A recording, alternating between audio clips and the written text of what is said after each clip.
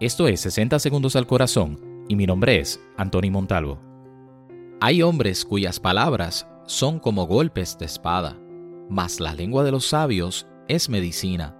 Proverbios 12:18.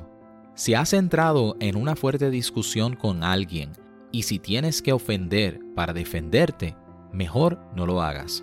Piénsalo bien antes de continuar hablando, porque al no controlar tu ira, te despojas rápidamente de algo que te pertenece, tu paz. Ponle riendas a tu boca y a tu espíritu y aprende a controlarte, porque como ciudad derribada y sin muro, es aquel cuyo espíritu no tiene rienda.